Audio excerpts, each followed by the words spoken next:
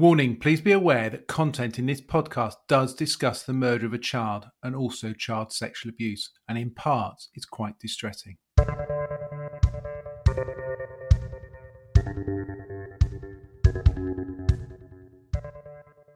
Welcome back to episode 3. I'm Mark Williams-Thomas, and this podcast is the cold case reinvestigation into the disappearance of 15-year-old Lee Boxell.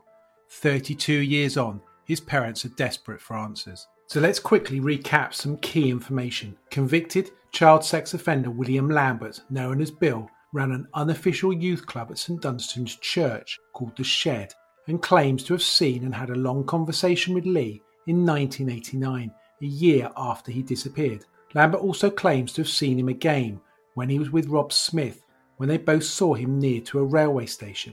This time, Lee was now calling himself Les and working for Social Security. After a lot of hard work, I've managed to track down Rob Smith. He has never spoken publicly before about his arrest on suspicion of murdering Lee Boxell, nor his connection to Lambert. I am investigating the disappearance of Lee Boxell, and your name has come up as a prime suspect in relation to his disappearance and murder. What can you tell me about that?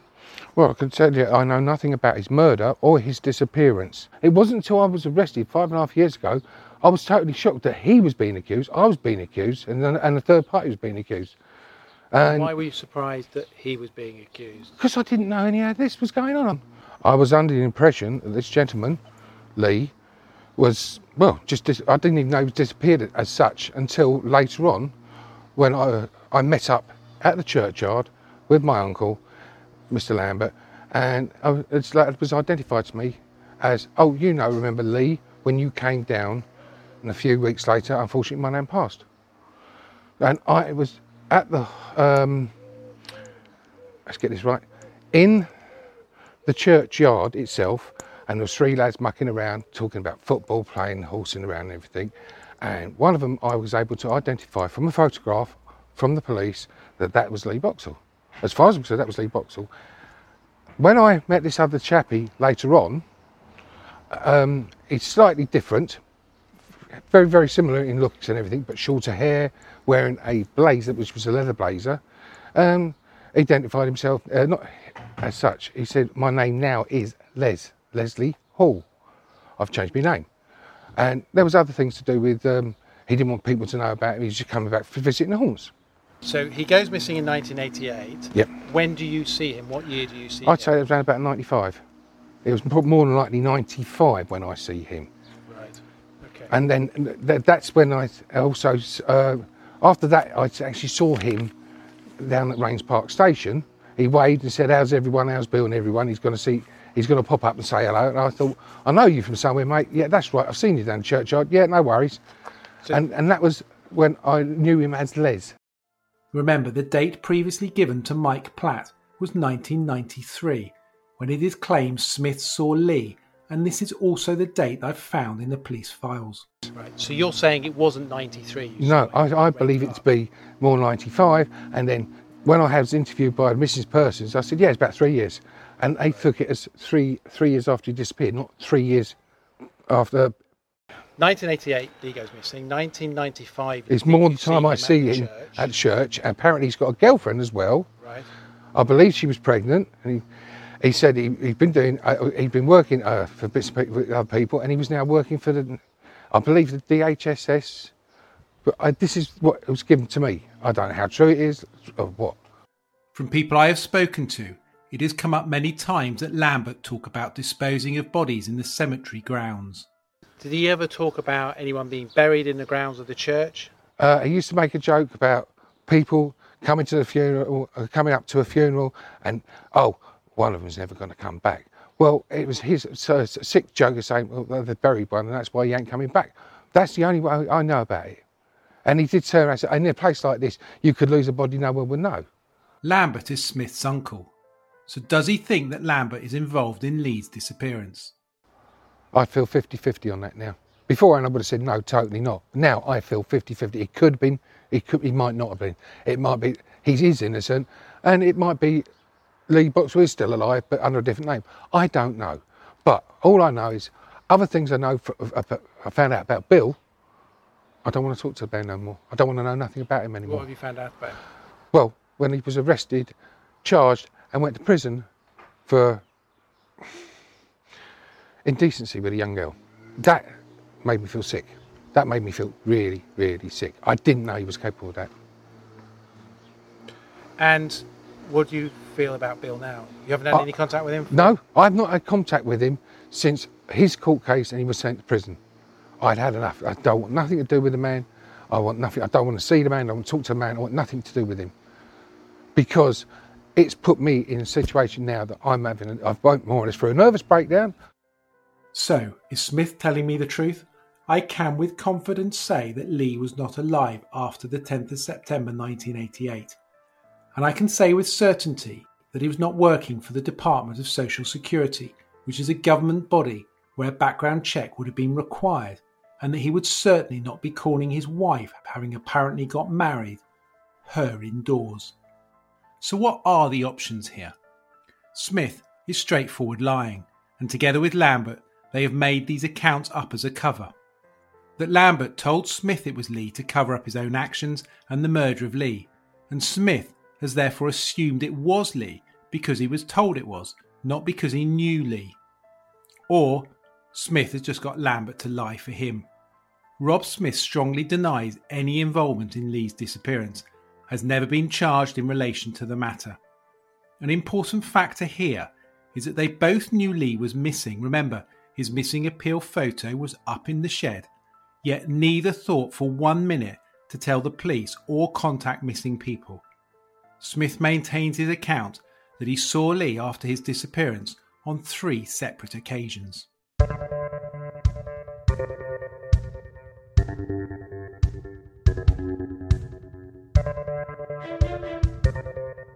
Another person that was told by Lambert that he had seen and spoken to Lee was Trudy Crawley.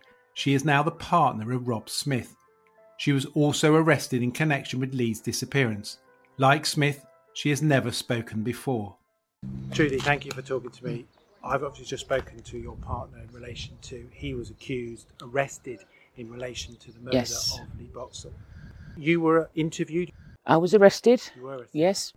Taken to Charing Cross, put in cells. For me, well, put it like this, if it wasn't on camera, I'd be telling you all sorts of words that no normal lady should use, to be honest with you. But I mean, put it like this, if I ever see him again, I'll kill him.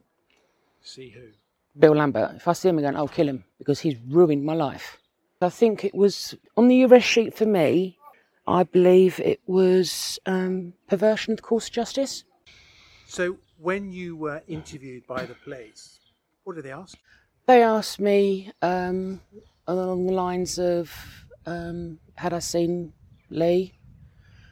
Had I had any contact with him? How long I'd been going down the churchyard for? How often I went down there? Who other people had been down there? And they just asked me general questions about down the churchyard, what my involvement was, did I know anything? And I said, well, all I know is what I was told. Yeah, that Lee Boxell was still alive, but he changed his name to Leslie Hall, and I think he worked for the DVLA at Wimbledon. That was it. Who told you that?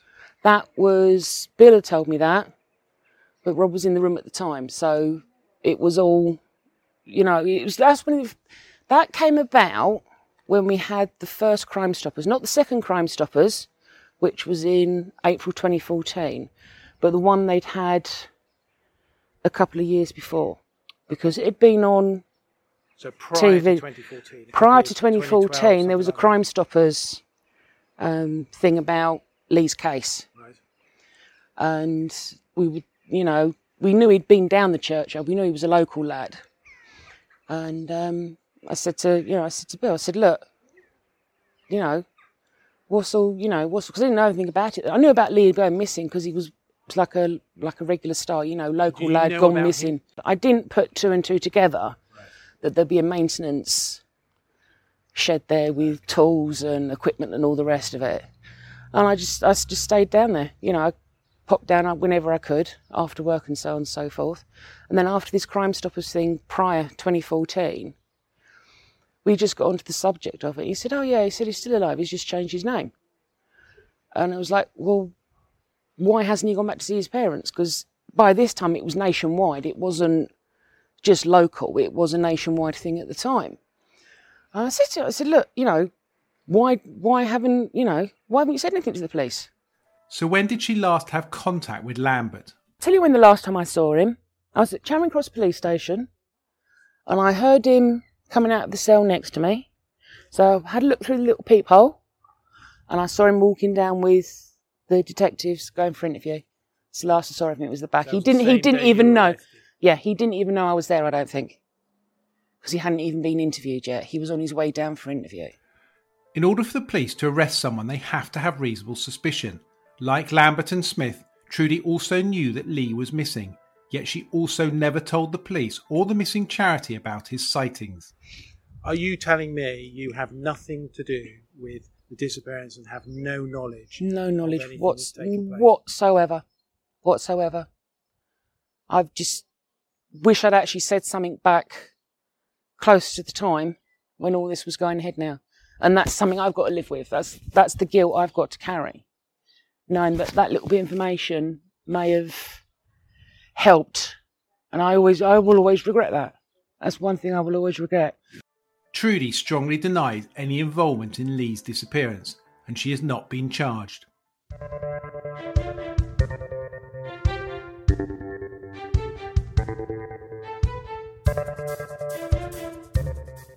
In addition to the arrest of Rob Smith and Trudy Crawley, there were 2 other people arrested in connection with Lee's murder. The 4th person is Bill Lambert, who I've mentioned quite a lot, who I will deal with shortly. But the 3rd person, who I was hoping I would be able to name at this stage, but at the moment I can't for legal reasons. I have tried every possible way to make contact with him. I've written and called his home and mobile, and whilst I have talked to a member of his family, he just won't speak to me. So I'm going to tell you everything I know about him, but not name him or identify him. Let's call him Suspect 3.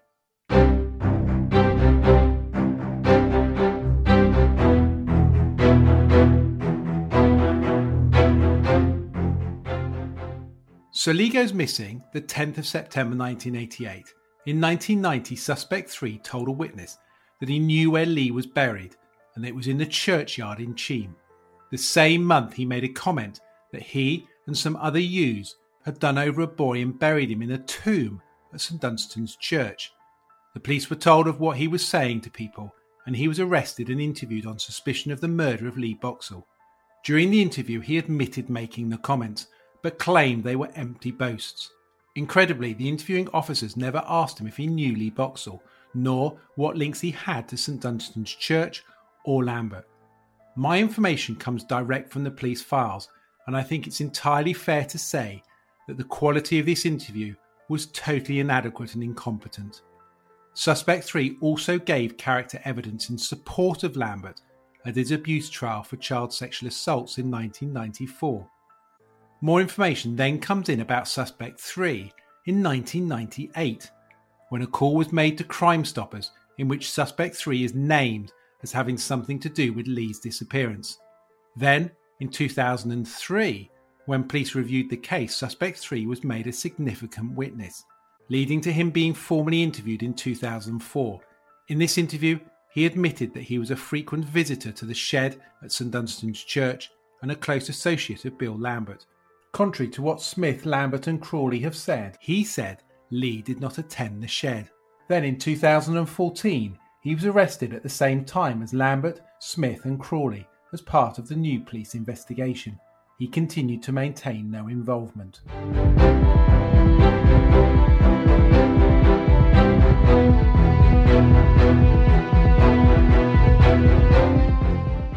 In the police file there is a letter from Suspect 3 to Lambert and it reads as follows. I will let you make up your mind if you think it's relevant. However, what is clear is that Suspect 3 considered Lambert close. Dear Bill, have had to go, but been a pleasure to see you again. I will make sure I will see you sooner rather than later, as I'm sure there is plenty to talk about. You have always been a good friend to me, and I cannot forget that. If for any reason you need to reach me, my number is... Speak to you soon. Suspect 3 has never spoken publicly. I've been passed a request that he made to Metropolitan Police for more information. It reads as follows. I was arrested on the 7th of April 2014 on false allegations of murder and perverting the course of justice and false sex claims of anyone under 16 years of age. It relates to the disappearance of Lee Boxell, which has made national news and been on Crime Watch.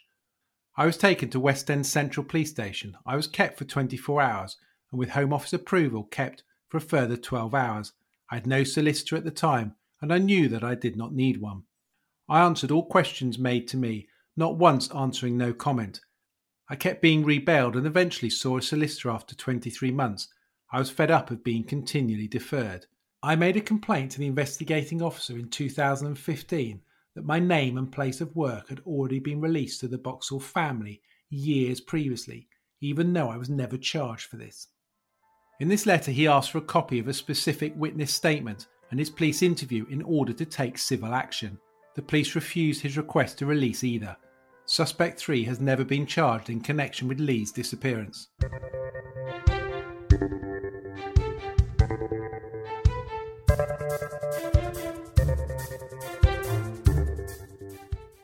Very recently, Peter, the father of Lee Boxell, was contacted out of the blue by someone very significant, giving what could be vital new information.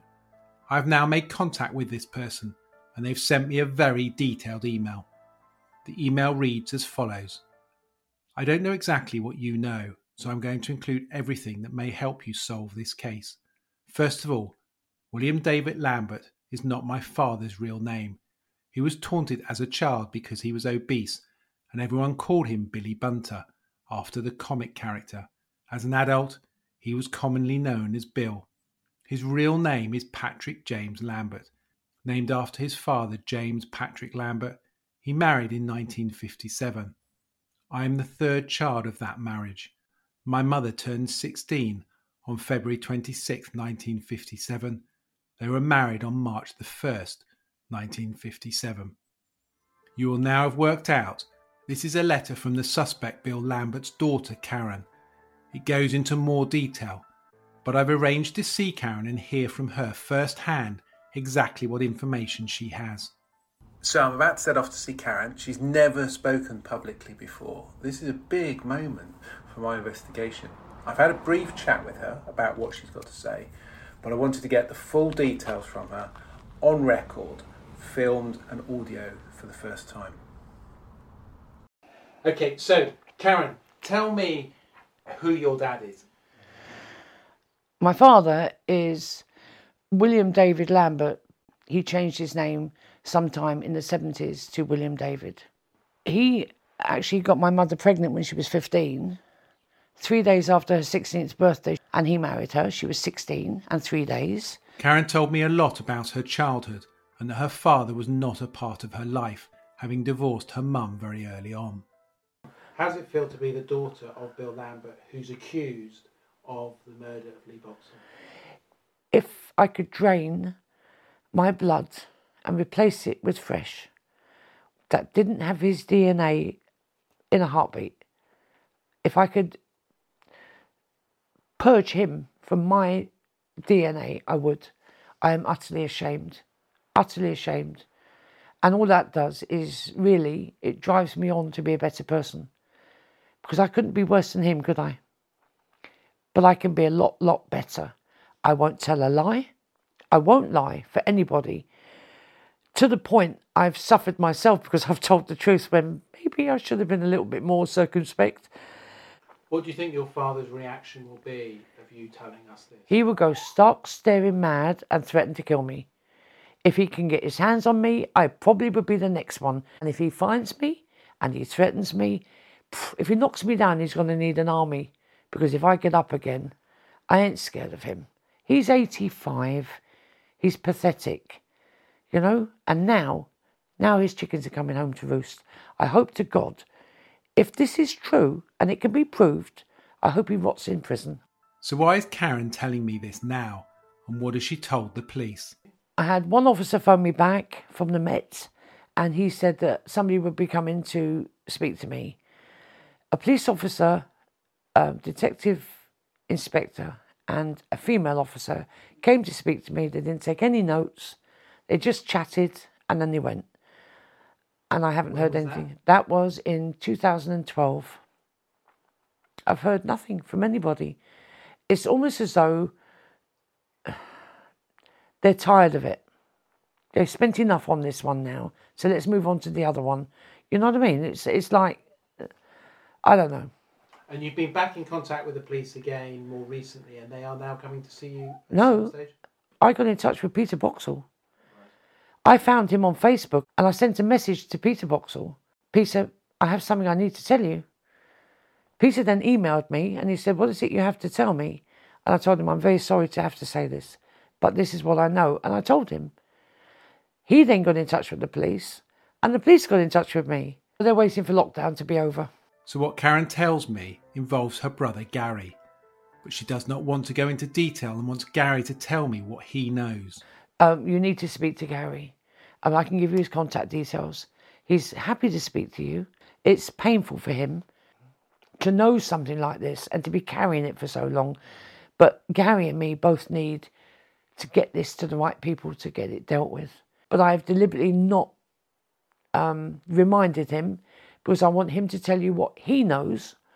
On the way back from seeing Karen, I called Gary and he's agreed to meet. He is very nervous.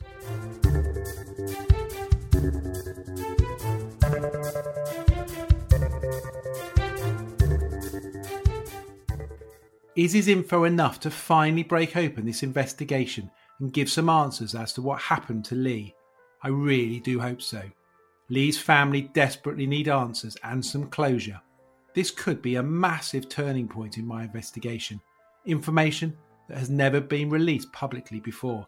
And if true, it does all fit, because we know that the prime suspect is Bill Lambert, and now his own son is about to tell me what he thinks his dad did with Lee's body. Gary, thank you so much for speaking to me. I have an older brother, a younger brother and a sister, all by Bill, my father, and then to my knowledge he has 4 more sons that are all younger than us. One of my half-brothers turned up all of a sudden about 9 years ago. Tell me about that. Steve is the elder one of the 4, and he was in the area and he tracked us down, me and my sister. So he come to my workshop here and basically tried to start a relationship, I suppose, with his older brother and older sister. He worked at the time renovating public houses, and if he was in the area, he'd pop in.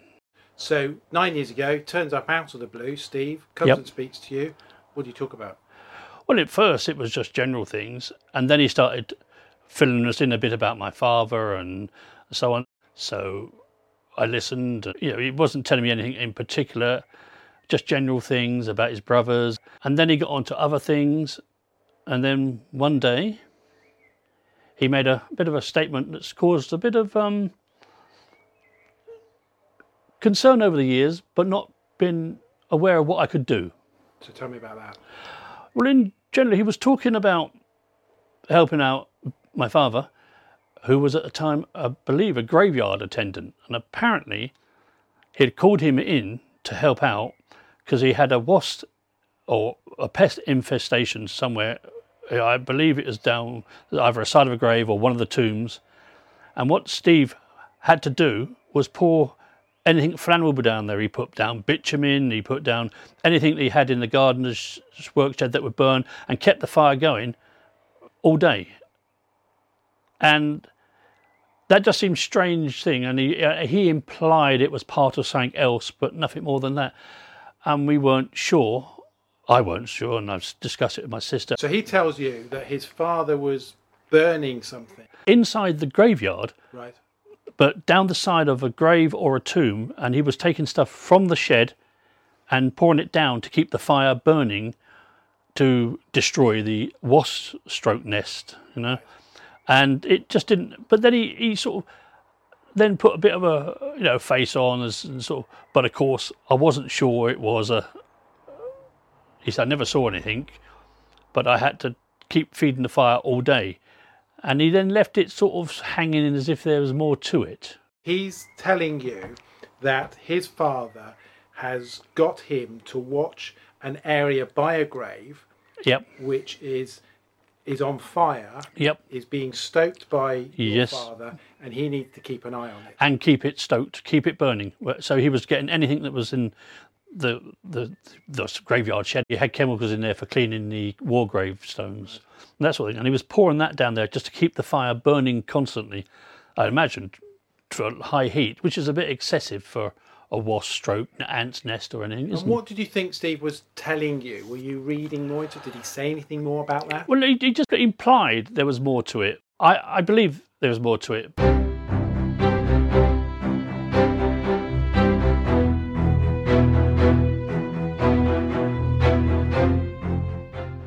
So, the original information came from Steve Lambert. I have called him and he has agreed to meet. I now need to find out why he believes this fire connects to Lee's disappearance. I wanted to start by understanding more about Steve's dad. I need to give a warning here. Steve discusses how he was abused as a child. It is distressing and upsetting. What was childhood like living at home? It was hell. It was hell. It was when he was around, it was hell all the time. I don't remember one time when he showed any kind of love, any care or anything like that for us when we was younger, and that's me and my brothers. He's a very violent. He blows hot and cold. 1 minute he could be as happy as hell and you could be joking, laughing, playing around with him, and then all of a sudden something would happen, somebody would say something, and the nearest person to them would get it. They'll get hit, they'll get shouted at, abused, pushed around, told you're useless. Basically just put you down, run you right down. And did he ever display any violence to you? Yes, many times, many times. Tell me- They're the most memories that I have of him is the violence that he used towards me and my mother and also my brothers. Tell me about some of those occasions. Well, he used to get the ump with my mum and he used to shout and scream and everything was sexual. He used to put her down about how she was in bed and in front of us, and we were sitting there like his little audience, and he'd be putting her down. Then he'd start on her mum and dad, my nan and granddad. If his tea wasn't tasting right, he'd have a go at my mum, or if one of us was close, he'd have a go at us for something. It just, everything and anything, any excuse that he could find, he would tear into anybody that was close to him. It was clear that as Steve was telling me about his childhood, he was becoming upset. I asked if he wanted to take some time, but he wanted to keep talking. One time I found a pack of pornographic playing cards. I believe I was about 7, 8 years old. It was a novelty thing to a child that age. I took them outside and I started showing to other kids in the flats where we used to live. He got wind of it, he come down, he grabbed me, he took me indoors. He was so embarrassed, so wound up and frustrated that at one point he grabbed me by my arm and leg and he threw me off the wall. And I bounced down onto the settee, then onto the floor. And the only reason he didn't, because he started to come approach me to finish me off basically. My mother dived across me and put her hands across me to stop him. And she said, "Bill, leave him alone, you're going to kill him." That was one time. Another time we used to run off when we upset him. We used to play toys on the stairs and on the landing. If we made too much noise, he used to come running up the stairs, trying to kick us, he'd stamp on our stuff. And as we was running away from him, he would try and hit us on the back, so it was a way of like winding us. So we obviously couldn't go any further to get away from him. But it was literally anything and everything. If we broke a plate, if we broke a cup, if we slammed the door too hard, if we pressed the doorbell too long, anything that could upset him. Christmas was the worst time. We used to sit there, heads down, waiting for him to open his present because we knew he'd start because it wasn't what he wanted. And on a few occasions, the Christmas tree was thrown out of the window with the full lights, decorations, because he was so angry. So it was a very volatile, violent childhood that you grew up in? Yes, it was, yes. Steve then started to tell me about how his dad used to take him on burglaries. There was breakers' yards. We used to go there because he needed a certain size headlight, which come from a Mini, and me and my brother used to be a watch out for him when he'd go in there and strip bits off the cars. Also, when he started working down the churchyard, we all had push bikes, and there was me, a friend, and another brother, and my father went down to a timber yard down in the park, and he was passing out the timber so we could put it on the handlebars and on the seat and wheel it all back for him because he was building this shed. Steve would often go down to the shed at St Dunstan's Church. He said kids that went there did so because his dad would let them smoke and drink freely. So, had he ever heard rumours associated with the place? There was rumours coming around that children were having sex down there, and my mum would come up with some things and that, and then all of a sudden my mum would start losing jewellery, and there'd be things stolen from the house, the flat, and it was all going down to him. And then he started staying down there longer hours. He started going down there at midday, say like 1, 2, 3 o'clock, and he'd be coming back at 9, 10, 11 o'clock. Some nights after 12. But it just started building up, and I only got little bits of information here and there. My mum really, she didn't really talk about it.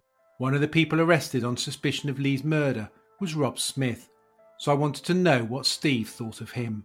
Robert Smith is my cousin. I've known him all my life basically, but he's never been a person that we really hang around with. I just never got on with him, to be honest with you. I spoke to him because he was part of a family, and that was it really. I did get into trouble with him when I was 16. And what was that for? We stole a car and we went out drinking. So what else did Lambert tell his son about the graveyard? Basically, there was graves there that were so old and dated you couldn't read the names. He would smash them out and use them as paving slabs. There was also big tombstone standing graves that you could actually take the lid off, move it over, and there's a big cubby hole inside. Obviously, there's nothing, no coffin in there. It's just empty space. He used to say to us, if we've got anything to hide, give him a shout and he'll show us one of the graves we can just slide the top of. So he did have hidey holes. He did have certain graves that he knew of. Certain graves he repaired, and sometimes he done a nice job, repairing the graves. But it was always a thing going on about if he could find somewhere secret, and he's that kind of person. And did he show you any of the graves down there? And what?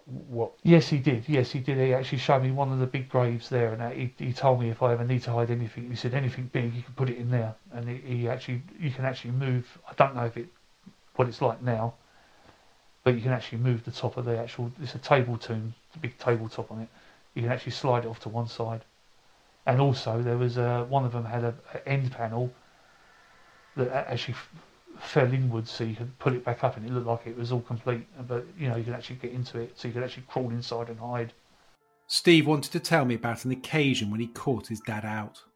Me and my friend went down there looking for other friends at this like a meeting point. I turned up there and we walked into the shed and we caught my dad on the hop, and he's jumped around like oh, hold on, like, because we just walked in, and what it was, we could hear giggling in the back, and there was 2 young girls in there. He had a porno film on for them, and my mate went, he's a bit stumped. He didn't know what to say, but you could see he's disgusted.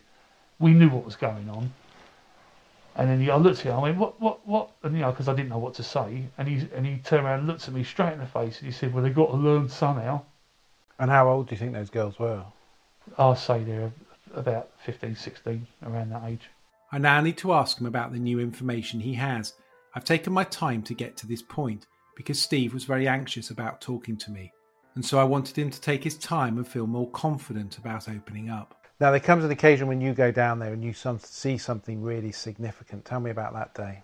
In 1988, I went down there one time, and he was having a fire down there. There was he called it a hornet's nest or a wasp nest. It was sort of dusk, turning dark, and I had nothing to do that evening, so as I turned up there was a few people standing around. If I can remember right, I believe Robert Smith was standing there. But what it was, there was this very large hole on the side of a grave, and it was full of sticks, and it was glowing like a furnace, really glowing. You could melt glass. It was raging underground, this fire. And basically he was pouring, it was either diesel or paraffin. But it wasn't the petrol, because it didn't flare up, but it made that like a whooshing noise as you poured it into the hole, and then it flared up after it caught. And I'd stayed there for quite a while, burning this hole, burning this wood, trying to get rid of this wasp nest or hornet nest, as he said. And how long was that fire going for? Well, for it to be raging like that, it could have been going for days. It could have been underground, under that gravestone. It could have been going for days. It was that intense. The flames, the heat, the glow. It was white glow in the hole. It was glowing that much. It was like looking into a furnace when you see like iron being melted and stuff like that. And you know, it was so bright as well in that hole. It was raging underground. But in all the time I was doing this, and I'll be honest, and I keep thinking back to it. Not once did I see a dead wasp, a dead hornet, a dead bug. I didn't see anything. There was nothing there. There was just this hole, I'll say about 3 feet long, going down about 3 foot, but it was all wedged with burning wood and stuff like that, all stuffed in the hole, and it was just glowing. Do you think that could have been Lee? I don't know. He's capable of so much. You know, I believe he would be twisted like that. It wouldn't affect him. Sadly, in my line of work, I needed to ask Steve a question that I've asked lots of people over the years in different circumstances. Is your dad capable of killing? I think so, yes. I think so. A child? I think so. I think so if he got caught out. He wouldn't see, at Lee's age and Lee's size, I've never met Lee, I don't know Lee, I've just seen pictures of Lee. I believe if he got caught out and he thought there was a risk of somebody telling the police or anything like that, I think he punches hard enough, I reckon he could kill with one punch. I've seen him knock a lady out when I was 14, and I know if he thought he was at risk, he's capable of doing anything. He's got no care or thought for animals. He used to torture our cat. He used to put our cat in the spin dryer just for a laugh. And the cat used to get out, obviously giddy, and be all laughing and giggling about it, think it's funny. When I was a child, he put my nan's budgie in a bag because it had a growth on its neck. And with all other children, my other cousins as well, was all down my nan's house. He'd put it in 2 carrier bags. I can remember it. I can still see it today. He put this live budgie in the 2 carrier bags. He took it out into the back garden. He twisted a knot in the handles of the bag, and then he swung it and smashed it off the wall. And you could see the bottom of the bag filling with blood. And I remember that to this day. And he'd done that, no care, no nothing. You have nothing to do with your father now, do you? Nothing at all. 93. I've seen him twice at two of my relatives' funerals. He tried to talk to me the second time. I just blanked him.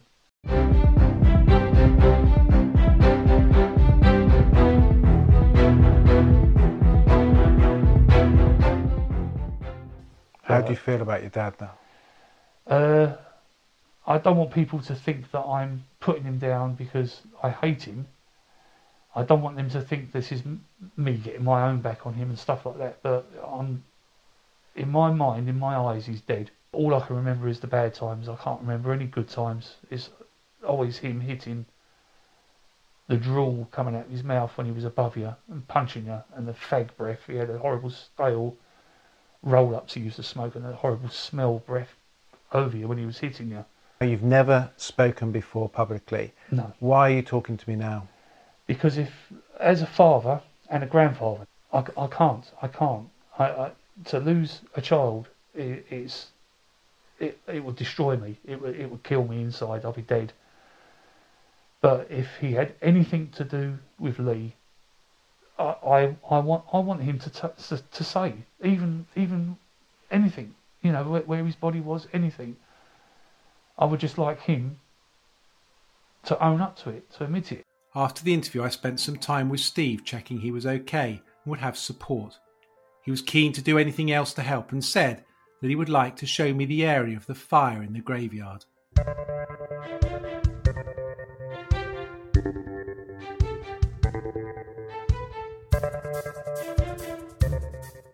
Steve, I brought you down to St Dunstan's Church. I want you to show me some of the areas where your father talked about burying things, and then in a minute I'm going to ask you to show me where that fire was. So just talk me through this area. This area here, this is a newly built shed. His shed was burnt down a few years ago, and they've rebuilt it all. So this is not what was here that I remember. This is all new, or this area. But it's basically the same layout where the building is. His shed used to be, with his secret door, used to be down the back half of here.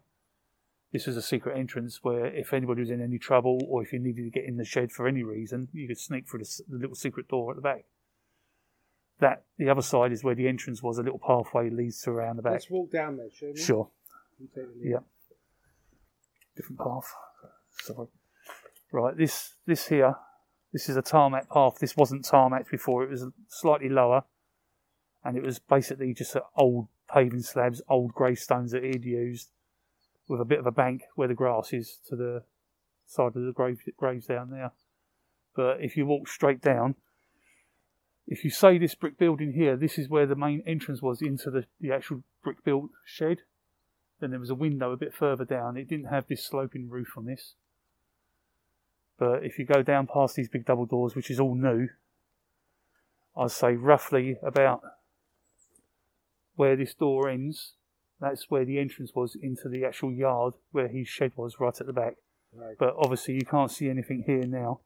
But this path here behind you was one of the paths, right here, is one of the pathways we used to go down to where the brambles are. That's round about where the grave was, where the fire was. Show me that. Yeah, okay. This bush, this hedge wasn't here before. There was something smaller, but you could see through, basically. And remember, this is 88, so it's had a good few years' growth around here. This is the area where the fire was. I've got the right spot here. It's about 3 foot long, about 3 foot deep.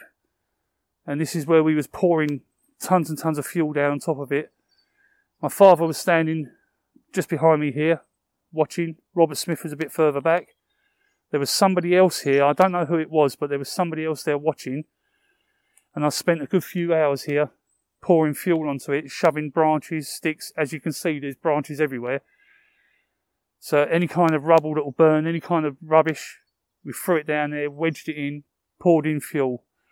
The fire was raging. There was no flames coming up, no big flames. It was just a very hot, very intense fire right down beside that grave, and it sort of went underneath this grave as well.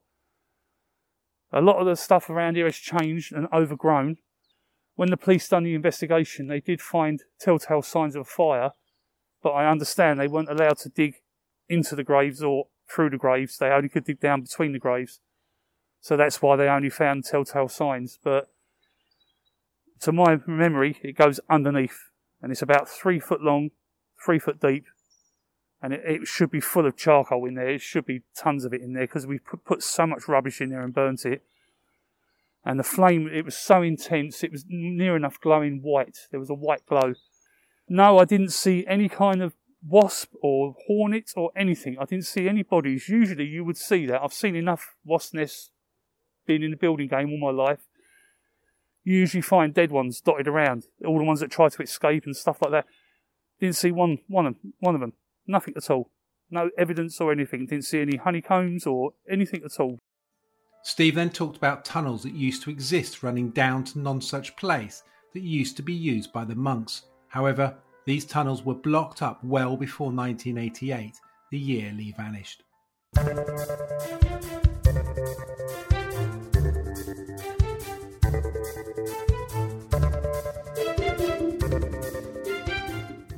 In July 2012, the police carried out extensive searching of the grounds of St Dunstan's Church.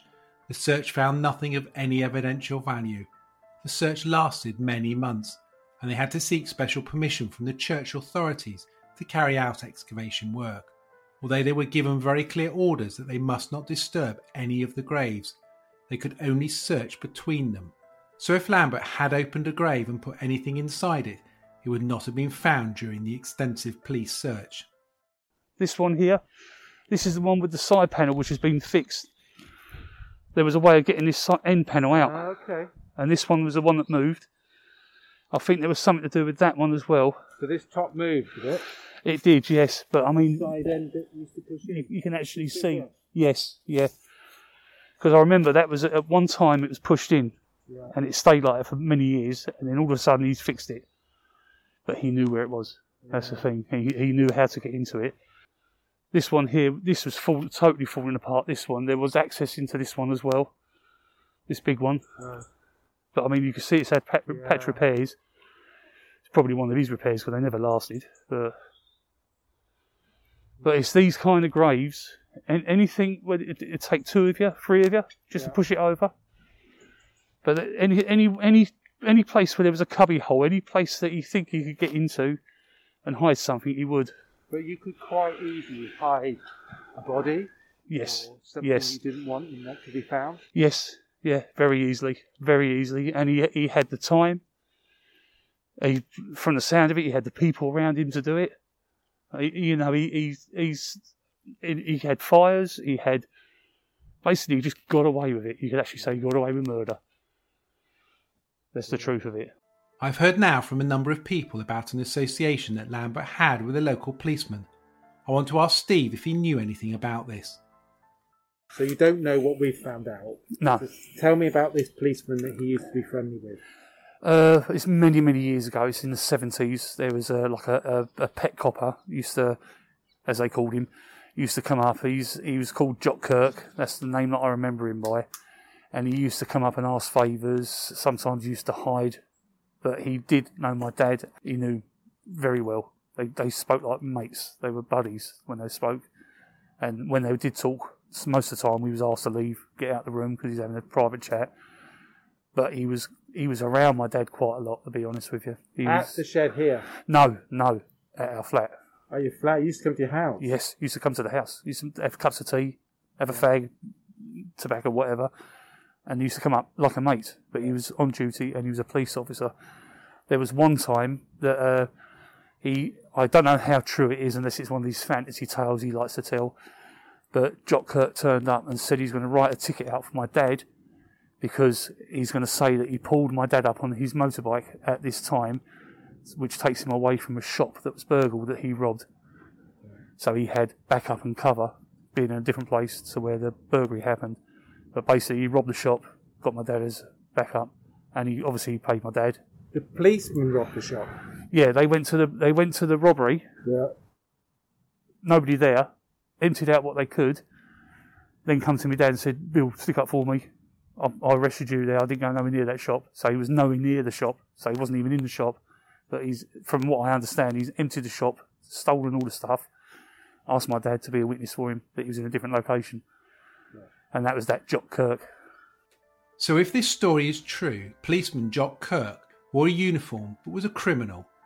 Ever since I was told about Lambert's closeness to a policeman, I've been trying to find details of a policeman called Jock Kirk around the area of Sutton and Cheam, and I've finally found a newspaper cutting, and I'm confident this is the same person. It reads, May 2012, child rapist former police officer Peter Kirk, aged 78, jailed for 14 years for carrying out a string of depraved sexual assaults on a mother and her daughter, 6 child rapes and 9 child sexual offences.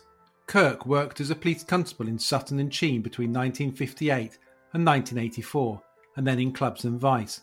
His sexual assaults were in the 1980s on a girl when she was between 10 and 12 years, and then, 25 years later, on the same woman's daughter over a period of 2 years, between the ages of 6 and 8.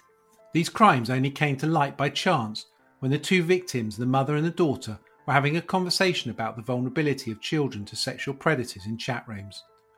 So, given that both Lambert and Kirk were child sex offenders, committing offences around the same time, it is very clear why these 2 became friends. This information now makes me wonder if together they were committing offences at the shed. I've been told by a number of victims of Lambert that they felt someone else was also involved. Could this person have been paedophile policeman Jock Kirk? Perhaps this podcast will trigger other victims to come forward. I hope so, because I'm certain from working in this field for as long as I have that Kirk will have abused many other young girls. I've tried to find Kirk, but can't as of yet track him down. But I will keep trying.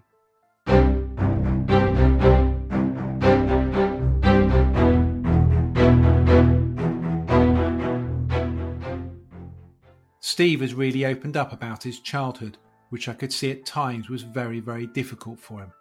He has recounted an occasion when he was at the graveyard helping his dad burn something down beside and under a grave, something that he now feels was suspicious and that he believes is connected to Lee's murder. It was in the same location Lee vanished, and certainly it connects with the many reports and intelligence that Lambert killed Lee and then got rid of his body at or near the graveyard.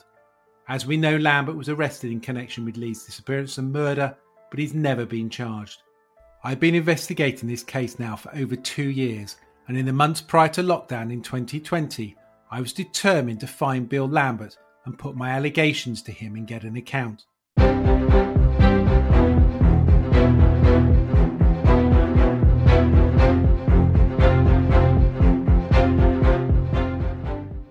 Coming up in episode 4, the final concluding part, I meet with Lee's parents, Peter and Christine, and update them.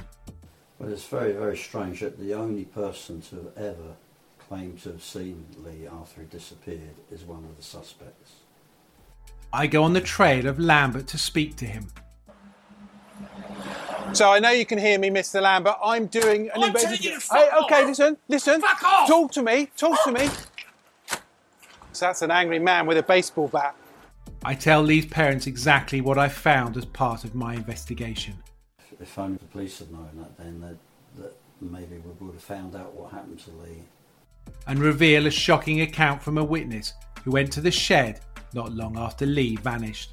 I saw a single mattress on its end up against a wall. The mattress was stained over about 70% of it with what I believe was blood. You've just heard episode 3, The Murder of Lee Boxell. Next week will be the final and concluding episode of this investigation. If you have enjoyed this podcast, we ask that you please tell your true crime friends to listen and subscribe to our channel. If you have any thoughts or just want to get in touch, then you can do so via our Twitter page @TheDetectiveFM or go to our website www.thedetective.co.uk. Thank you for listening. This episode was written, produced and recorded by Mark Williams Thomas, edited by Martin Kays, the music by Dylan Apega. The Detective is an original true crime podcast brought to you by Acast.